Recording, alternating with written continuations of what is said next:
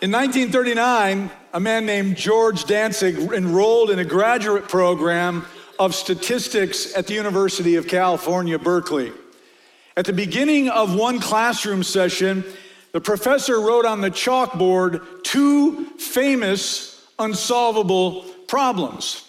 George happened to be late for class that day, so he missed the disclaimer that both of these problems were unsolvable. He erroneously took it as a homework assignment, and he transcribed them into his notebook, and he went to work. It took a little longer than anticipated, but George Dantzig solved both of those unsolvable problems. A few weeks later, a very excited professor came knocking on the door of his apartment. George was apologizing to his professor because he was overdue on an assignment, but the professor came to inform him that, in fact, he had solved two of statistics' unsolvable problems. George Dantzig had accomplished something that the experts in that field said could not be accomplished. Well, needless to say, George Dantzig had a brilliant mind, and he finished his doctorate in 1946. After graduation, he worked for the Defense Department, and in 1966, he took a position on the faculty of computer science at Stanford University. In 1975, Dantzig won the National Medal of Science, and some of the algorithms that he coined still influence the way that airlines schedule their fleets, the way shipping companies deploy their trucks, the way financial institutions do their revenue projections, and the way that oil refineries produce and refine fuel. So his legacy is felt far and wide, even to this day. But I would suggest to you this morning that the genesis of his genius can be traced back to that moment as a student of statistics at Cal Berkeley. Many years after the fact, Dantzig was quoted as saying, "If someone had told me that those were two famous unsolved problems, I probably wouldn't have even tried to solve them." But here's my point. Once you and I take labels off, and I'm talking about labels like impossible or unsolvable, we will always believe in and we will always work towards a potential solution. It was Henry Ford who once said, "Whether you think you can or whether you think you can't, you are right." And I believe that this mentality even carries over into our spiritual life. If you think you can't, then you won't ask and you won't seek and you won't knock as the Bible instructs you to do. You won't pray and you won't believe God for a miracle in your life. That's why last week we talked about how that faith is literally unlearning every assumption except one. And it's the assumption that God is able, and that God is not just able, but he is more than able, and not just more than able, but able to do immeasurably more than we can ask or imagine according to his power that is at work within us. Because the truth is, in our limited human understanding, we all underestimate God's goodness and God's greatness by a long shot. And so today, as we continue in our series called Miraculous, I'd like you to turn your Bibles to John chapter 6. If you don't have your Bibles, it'll be up on the screen behind me, because what you're going to find here is another famous unsolvable statistical problem. The problem is this: if you have 5,000 men plus women and children, how are you going to feed all of them with 5 loaves of bread and 2 little fish? The reason it appears to be an unsolvable problem is because we assume that 5 plus 2 equals 7, but it does not. Not in God's hand, not in God's kingdom, not biblically, not in John chapter 6. 5 plus 2 equals 5,000 with 12 baskets left over. Because whenever you add God to any equation, he can take whatever you offer him and multiply it. Whether it be your money, whether it be your time, whether it be your talents, whether it be your efforts, it does not matter. When it is all said and done, you will always have more than what you started with. And as we talk about this incredible miracle of multiplication, please don't make the mistake of thinking that this is an isolated miracle that happened only once, because it is not.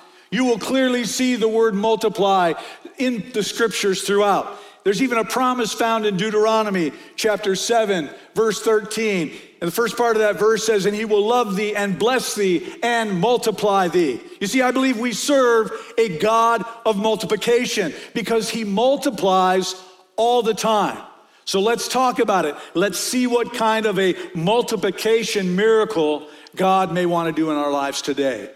And we're going to start by reading John chapter 6. And we'll start by reading verses 1 through 5. Stay in there because we're going to keep going down through the chapter. I'll be reading this morning from the New International Version. It says, sometime after this, Jesus crossed over to the far shore of the Sea of Galilee, and a great crowd of people followed him because they saw the signs he had performed by healing the sick. Then Jesus went up on the mountainside and sat down with his disciples. The Jewish Passover festival was near. When Jesus looked up and saw a great crowd coming toward him, he said to Philip, where shall we buy bread for these people to eat?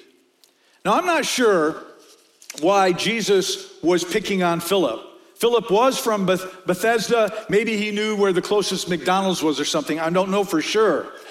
But John 6:6 clarifies it for us when it says this. He asked this only to test him, for he already had in mind what he was going to do.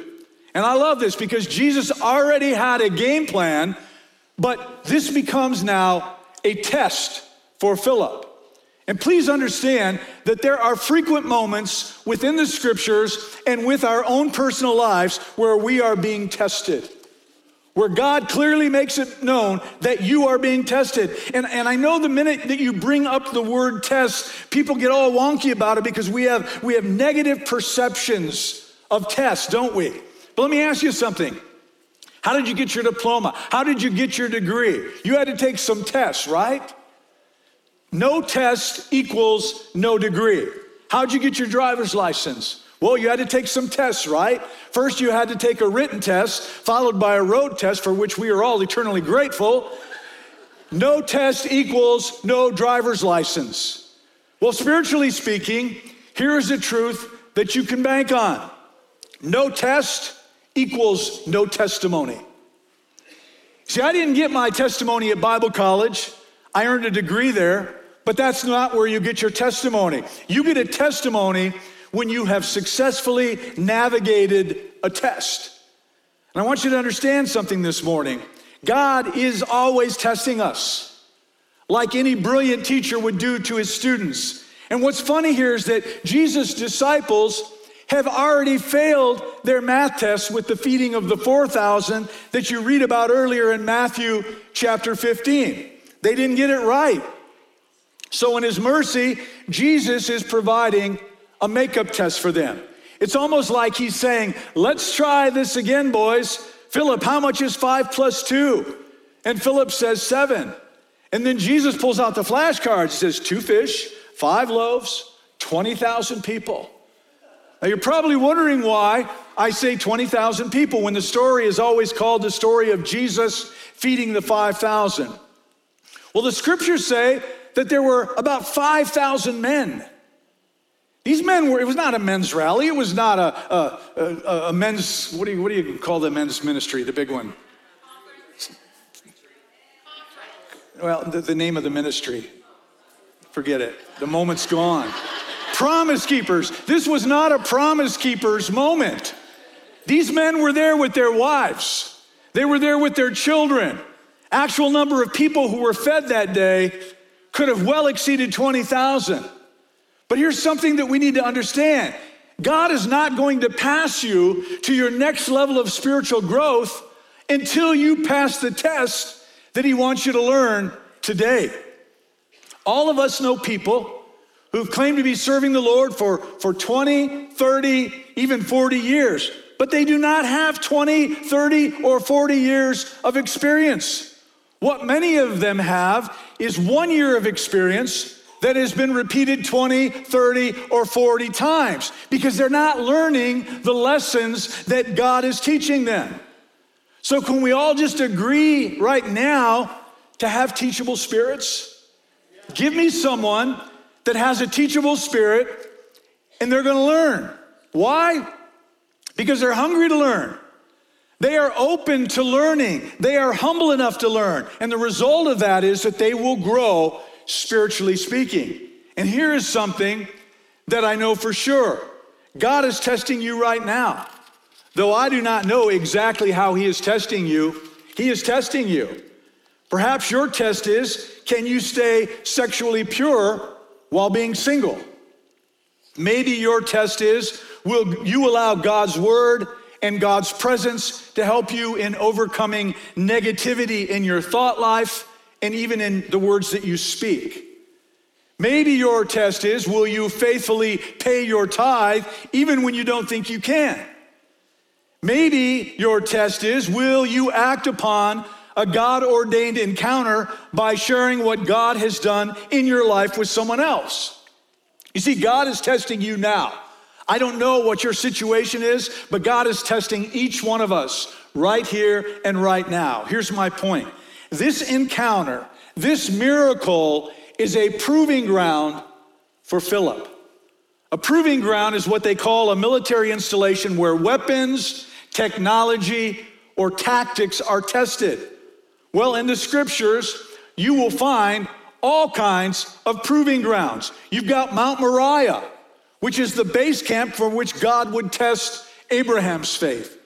You've got the fiery furnace, and what a proving ground that was for Shadrach, Meshach, and Abednego. You've got an Egyptian dungeon, which was the proving ground for Joseph. You've got Nehemiah, and his first proving ground was, what kind of job are you going to do as a simple cupbearer? And for many of you, your proving ground is the same. What kind of job are you going to do in the workplace? Speaking of workplace, you can do a great job even in a bad environment, even if it's a place that you are not planning on staying. And believe me when I tell you that God not only wants you to do a great job there, but that where you are at right now is your proving ground. Every test is an opportunity for you to prove yourself to God and for God to prove himself to you. So please understand that God wants to prove himself to you. I don't know exactly what God wants to prove to you or what you might need to prove to God, but I have a hunch. In fact, I've been praying that God would help all of you as you go through your own proving ground at your job or within a difficult relationship. Can you hang in there? Can you stay faithful? It's all a proving ground. And so I want you to know that your pastor does pray for you every day. And I want to give you a promise this morning to hang on to. In Deuteronomy chapter 8, verse 2, Moses is recounting the journey through the wilderness. And here's what he tells the children of Israel. And you shall remember that the Lord your God led you all the way these 40 years in the wilderness to humble you and to test you, to know what was in your heart, whether you would keep his commandments or not. Do you want to know what God is doing in your life right now? Some of you are in a season where God is humbling you. It is no fun, but you need to praise God for it. And let me tell you something, I have been there. Times when I got the cart before the horse. Times when I completely got ahead of God. Times when I was working even outside of God's will. Times when my pride got so big that I had to be knocked down a peg or two. Believe me when I tell you that it is not only humbling, but it can even be humiliating. But as I look back on it today, I am so grateful. And I say, God, thank you for humbling me. Some of you are in a season where God is proving you. Can you be faithful with a few things?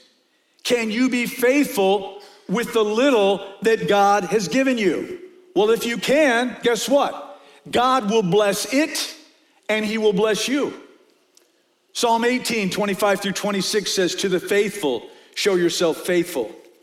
To the blameless, show yourself blameless. To the pure, show yourself pure. Here's what I'm getting at. God is going to prove himself to you. He's going to do it So therefore, I am going to stand on the promises of God, and I'm going to declare it boldly. I can't tell you if it will be a week or a month or a year, but in the proving ground that you are in right now, God will prove himself to you. So you just keep standing on his promises. Let's go back to John 6, verse 7. And remember, this is a test. Philip answered him, "It would take more than a half a year's wage to buy enough bread for each one to have a bite." What we have here is a classic example that proves there's going to be moments in life when things just don't add up. You ever been there? Almost daily. And you know what I've learned? When it comes to the will of God, most often it doesn't add up. When you look at it through your physical eyes, it doesn't make any sense to you. There's no way this can happen. But spiritually speaking, it can.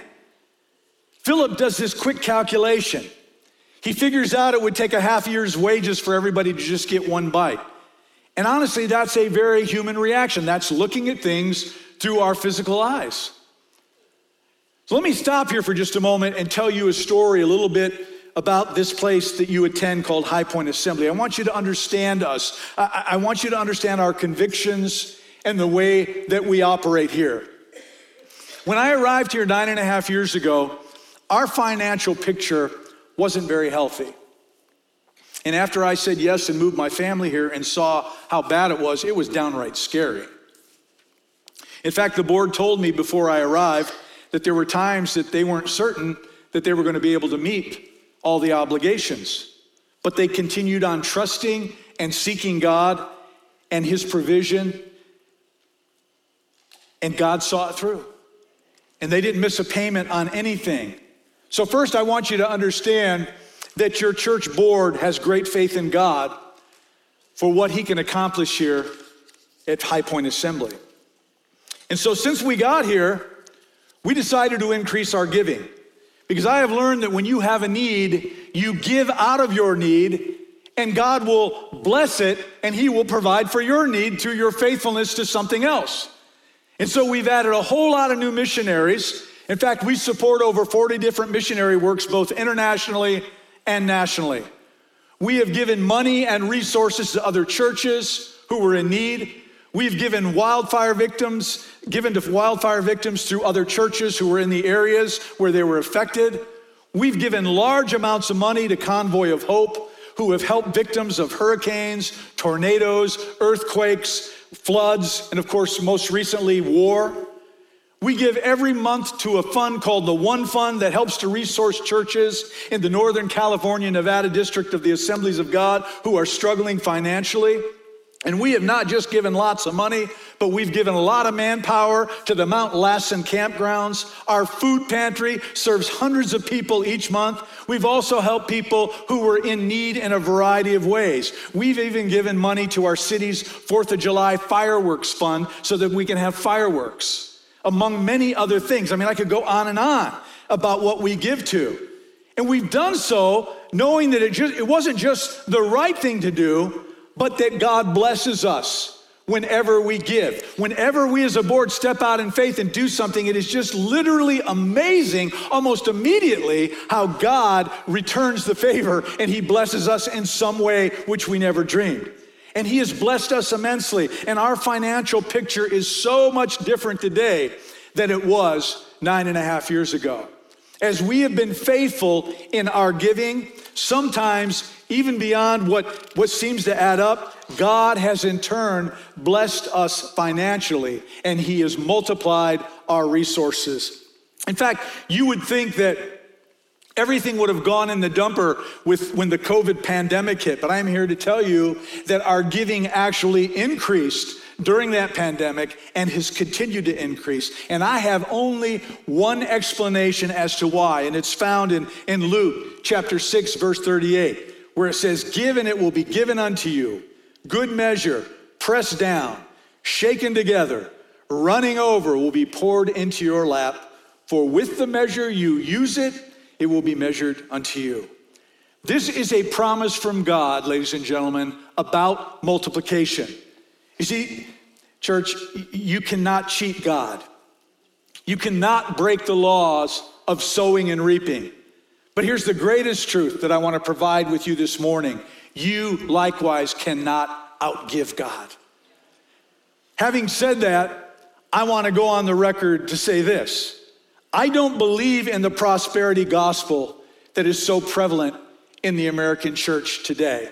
To be honest with you, it sickens me when I see the manipulative ways that past preachers on television manipulate people to give, and you give because God's going to make you rich, or he's going to give you 100-fold on that $100 that you gave, and these poor widows are giving their last dime to these millionaires, and it sickens me. And sorry if that offends you, I apologize, but that's just the way I feel about the modern day prosperity gospel that we hear all over our nation.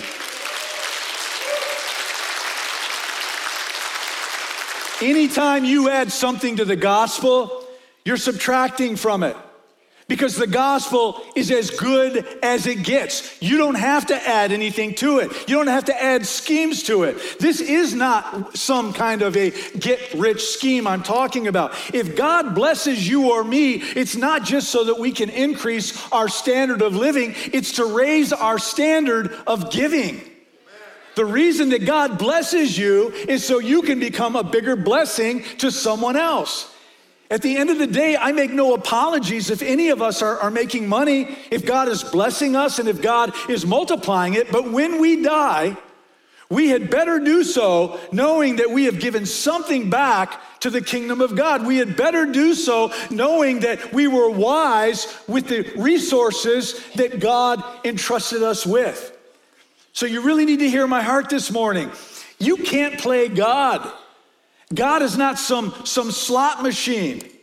But in all of my personal experiences, as well as my experience in church leadership, they prove that you cannot outgive God. For Lisa and me, over the last 25 years, God has proven himself faithful to us time and time again. That doesn't mean we haven't had lean times. We all have. I remember times when we didn't have any money to do anything. But that still did not keep us from giving, because we made a decision early on in our marriage that we would never not give the tithe. We decided that we would always give God what the Bible refers to as our first fruits. And by the way, when you do that, I promise you that God will deliver on his promise. He will multiply what you have left.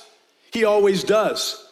And so as your church has been giving to missionary works and helping people in need and giving to struggling churches and many other worthy causes, God has been blessing us for our faithfulness, and he will bless you too. But you also need to know that we have some pretty big dreams here as well. We want to be reaching at least 10% of this city's population. My math serves me correctly. That means we want 1,400 people minimum to be attending this church.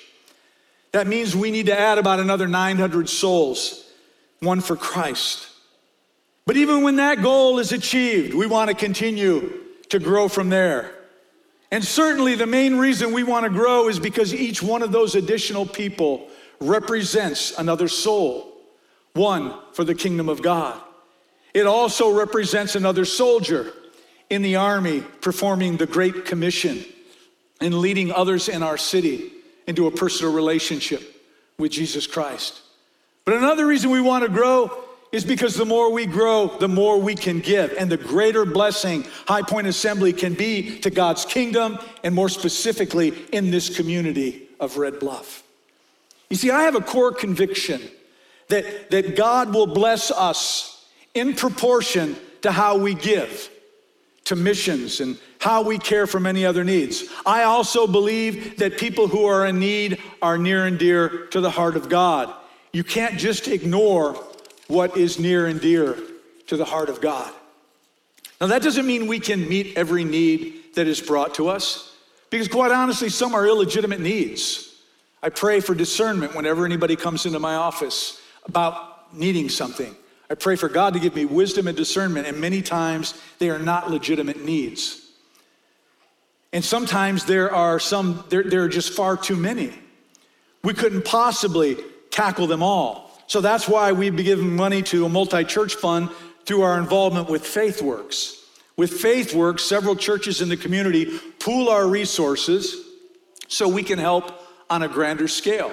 And what's exciting about FaithWorks is for the second year in a row now, we've been able to obtain a $70,000 grant, if you can believe that, to help. And so we're specializing in trying to help people with housing issues. If they need help to get into housing, permanent housing, that's what we're trying to do, and we do that through FaithWorks. Another desire that we have here at this church is to help resource struggling churches within our own section. I am the sectional presbyter for this area. We want to help the underfunded churches so that they too can reach more people for Jesus Christ. So we're going to keep giving as a church to the front lines and trust all at the same time that God is going to take care of our bottom line, because he always has. And if we continue to operate in this way, I totally trust the Lord because of the law of measures. Here's what I'm getting at, and maybe I can personalize it just a little bit. Please don't wait until you have 5,000 fish to start giving, to start investing, to start serving, to start putting what is in your hand into God's hands. And folks, this is not just about giving money that I'm talking about here. It's about giving of yourselves to God's kingdom with your time and with your talents. You start with 2 fish and you put it into God's hand and you see what God can do and you can see how he can multiply it. If you wait until it all adds up, you will never become a giver. You will never become a server. You will never go back to school. You will never sponsor a child. You'll never save any money. And I could give you a dozen other things that you will never do if you wait until everything adds up on paper. But if you take what you have and you place it into God's hands, he might just multiply it into a miracle for others. And if you want God to do something beyond your abilities, I have found that a great place to see this happen is in the giving of the tithe. Malachi 3:10 says, bring the whole tithe. That's the first fruits I was talking about, into the storehouse, that there may be food in my house. Test me on this, says the Lord Almighty, and see if I will not throw open the floodgates of heaven and pour out so much blessing that there will not be room enough to contain it. That scripture is a prime example of how God can do more with your 90% than you could ever do with the 100%. Because he multiplies what you give, and he also multiplies what you have left. Let's get back to our story, verse 8. Another of his disciples, Andrew, Simon Peter's brother, spoke up. Here is a boy with 5 small barley loaves and 2 small fish. But how far will that go among so many? That's where we get stuck. We let what we cannot do to keep us from doing what we can do. And psychologists call this the drop in the bucket effect. When we are overwhelmed by the scale of a problem or by statistics, sometimes instead of it motivating us, it paralyzes us. And we all know that when you're paralyzed, you can do nothing. Well, let me tell you a story about a man named Bob Pierce, who in 1950 was in Korea. He was working with children who had been orphaned because of the war.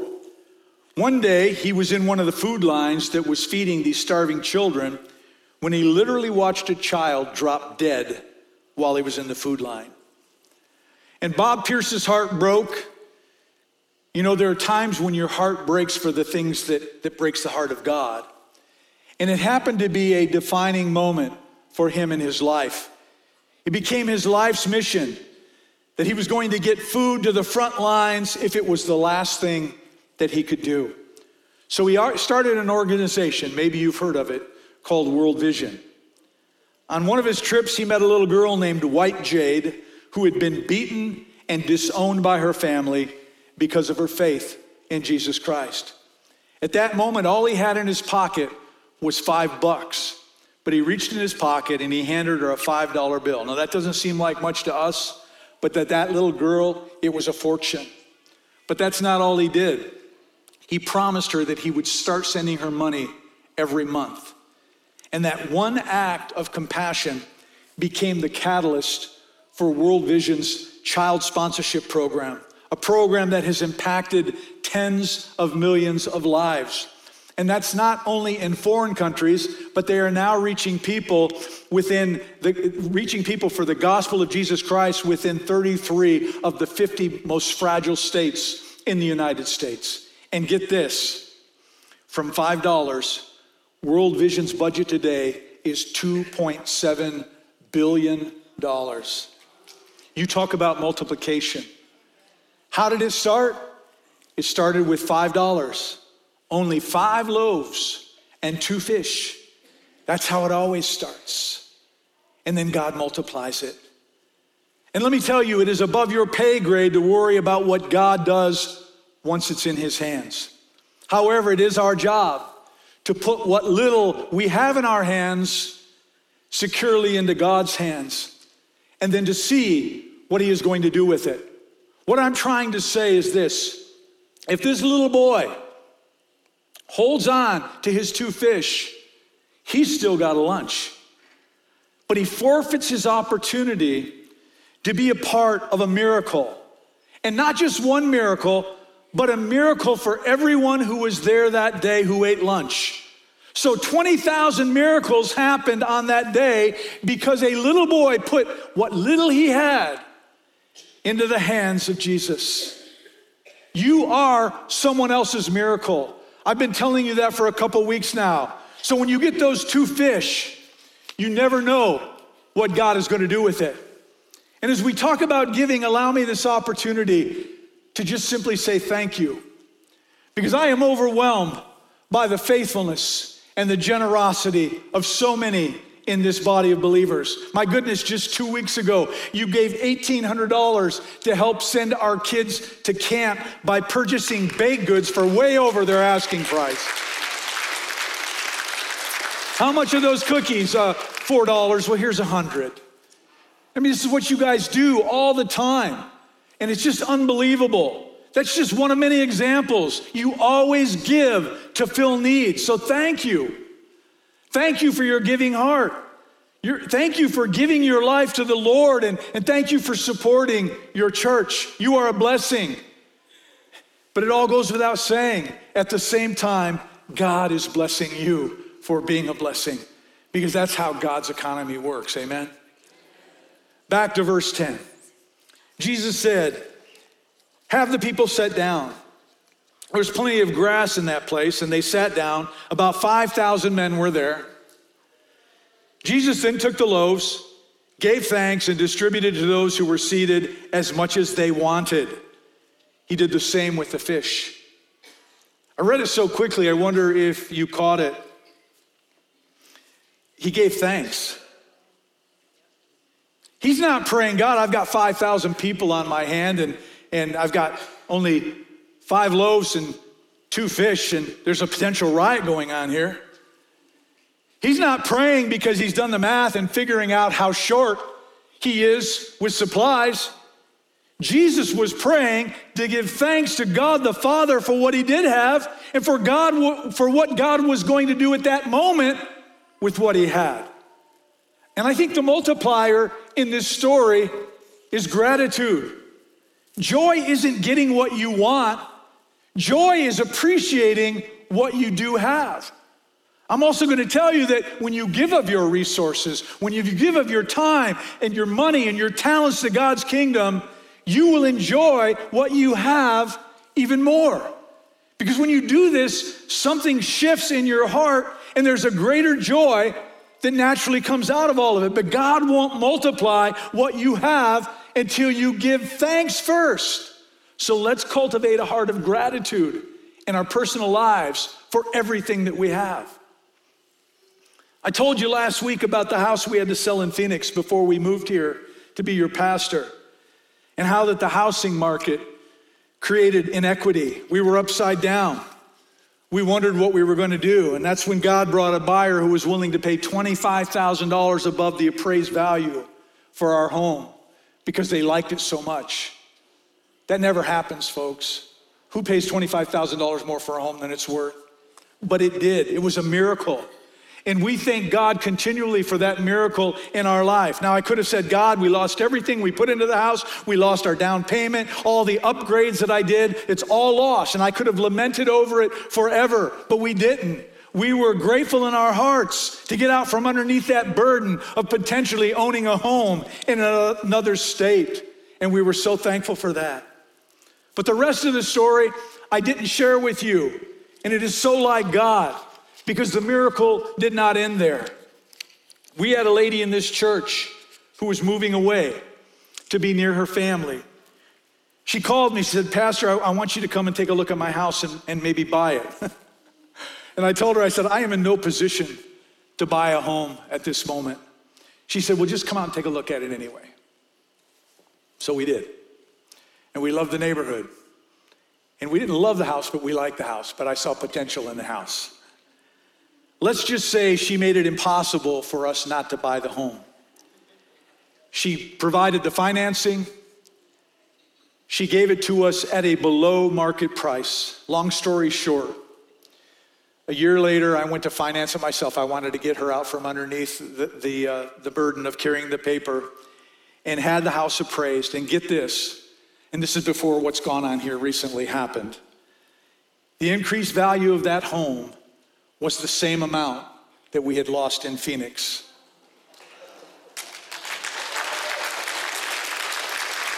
Talk about a correction in just 1 year. That's exactly why I say God won't multiply what you have until you give thanks. We cultivated a spirit of gratitude over that miracle, but God wasn't done. He had an even greater miracle in store for us. Thanks is something that we all need to get better at expressing regularly, because God blesses those who have thankful hearts. Let's go back to verse 12. When they all had enough to eat, he said to his disciples, gather the pieces that are left over. Let nothing be wasted. So they grabbed them and filled the 12 baskets with the pieces of the 5 barley loaves left over by those who had eaten. After the people saw the sign Jesus performed, they began to say, surely this is the prophet who is to come into the world. Jesus, knowing that they intended to come and make him king by force, withdrew again to a mountain by himself. Here's the point that I want to make this morning. Your generosity is someone else's miracle. How do I know that? Well, I have the privilege of receiving reports and emails from our missionaries out in the field that we support, and how we have blessed their works, and how through what we have given, it's made all the difference in the world for their ability to do what it is that they do and to do it well. And I'm pretty certain that we have all prayed to God individually when we have a need. Well, I want you to look at it this way. You and I can be answers to someone else's prayer, because your generosity truly is someone else's miracle. And it all starts with trust. Trusting God with what you have. Trusting God with what you give. And daily praying and acknowledging, Lord, this is all from you, and it is all for you.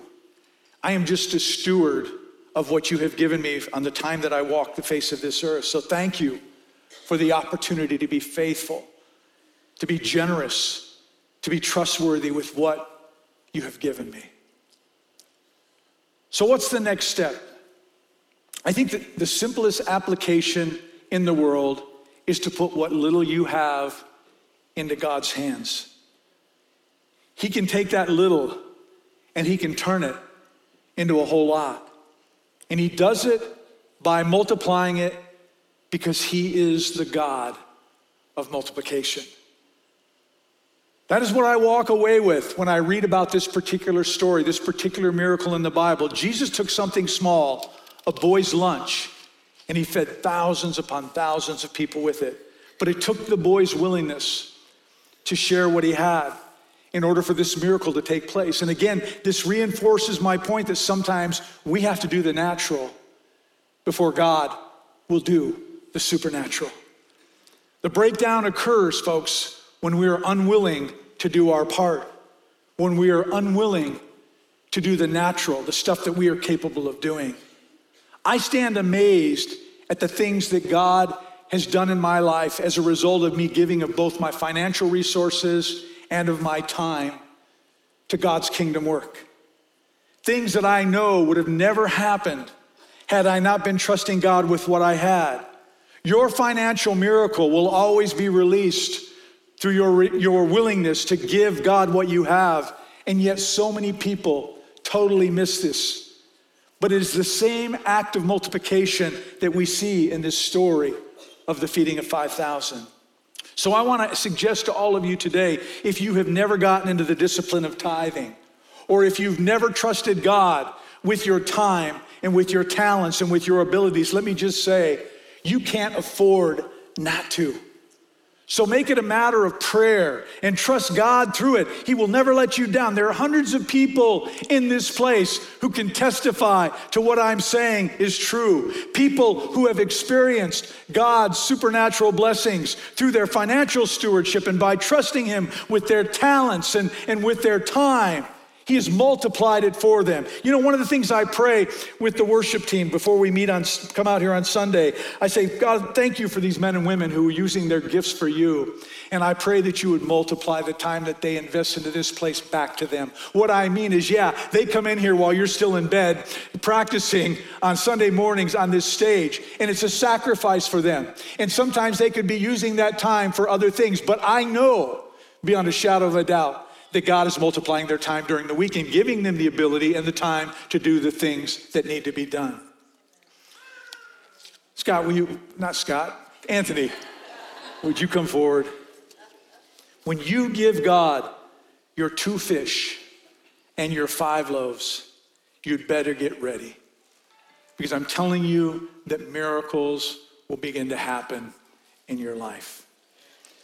You know, I realize that today's message wasn't about salvation. It's a message about trust, and it's a message about multiplication. It's a perfect example of when Jesus made something out of almost nothing. And He does it every single day. It doesn't take much for God to do something great. In fact, it takes nothing for Him. Because when we decide to turn our lives over to Jesus, He can do things in and through us that we never thought possible. And you might be here today, and you know of Jesus, you know who He is, you've heard Him talked about. You just never committed your life into His able hands. Well, I never like to end a service without giving people the opportunity to receive salvation. The Bible says in Romans 10, verse 9 and 10, if you confess with your mouth that Jesus is Lord and believe that in your heart that God raised Him from the dead, you will be saved. For it is with your heart that you believe and are justified, and it is with your mouth that you confess and are saved. If you want to be saved, in a moment we're going to pray, and you can pray a simple prayer of confession and belief to the Lord. When you do that, God will save you. You can have a fresh start. The Bible says that your sins will be forgiven and you become a new creation. And He will start to multiply areas in your life. And for those of you who have already received salvation, just like you trusted God for your salvation, you need to begin to trust Him in literally every facet of your life. When you truly trust God in everything, you start to see Him multiply whenever you give of your time or your money or your skills. And you will find great joy in giving and in serving and in utilizing your gifts for God's kingdom. Listen, God blesses those who give. He multiplies what you give. And then you begin to be difference makers in the world because you've allowed God to multiply your effectiveness. And every bit of it starts with knowing that God is able and having trust in His abilities. Because once we get there, there is absolutely no limits. There are no unsolvable problems with the Lord Jesus Christ. It's a simple truth that you'll never understand until you've experienced it. And I want every one of you to experience it in your own personal life. like to ask you all to stand to your feet this morning. I'd also like to ask our prayer team, and I said pastors, I guess it's just you, Chris, because Anthony's up here, to come stand around the front. Can you do that? Our prayer team.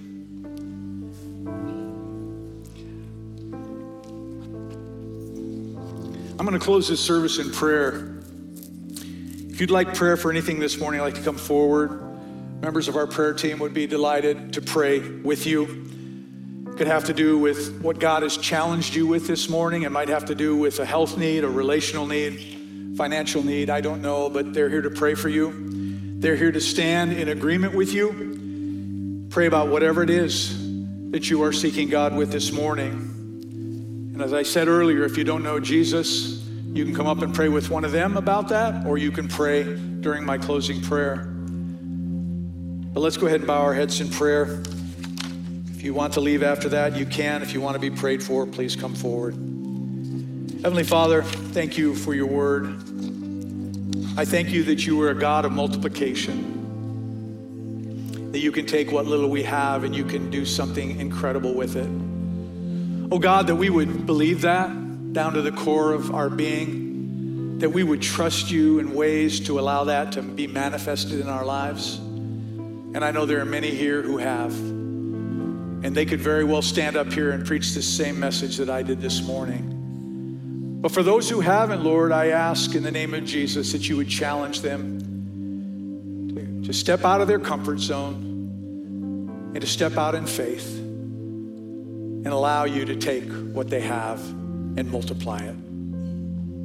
Not just financially, Lord, though you do that, but in the way that we serve and the way that we give of ourselves, the talents that you have given us. As we utilize them for the kingdom of God, we see great results. So I pray that you would speak to all of us this week. Holy Spirit, that you would show us ways in which you want to use us, and that everyone here would have the courage to step out in faith and say, yep, I've thought about it long enough, I've talked about it long enough, and now is the time where I'm going to start doing it. Give us the trust and faith in you, Lord, to believe you for all things, because you are the God of multiplication and you are the God of miracles. Pray for the miracles that are needed in the lives of my church family today, and I also pray that we would be a miracle in someone else's life. Use us, Lord. As we go our separate ways today, Holy Spirit, I pray that you would go with us, guide and directing our steps, the places we go, the things that we do, the conversations that we have, that those conversations would be designed to build up and not tear people down. That we would shine like bright lights in a very dark world, and that shining is the love of Christ that's beaming through us. And it would be so prevalent that people would come up and say, what is it about you that is different? And then you open that door, Lord, and we walk through it and share your goodness with them.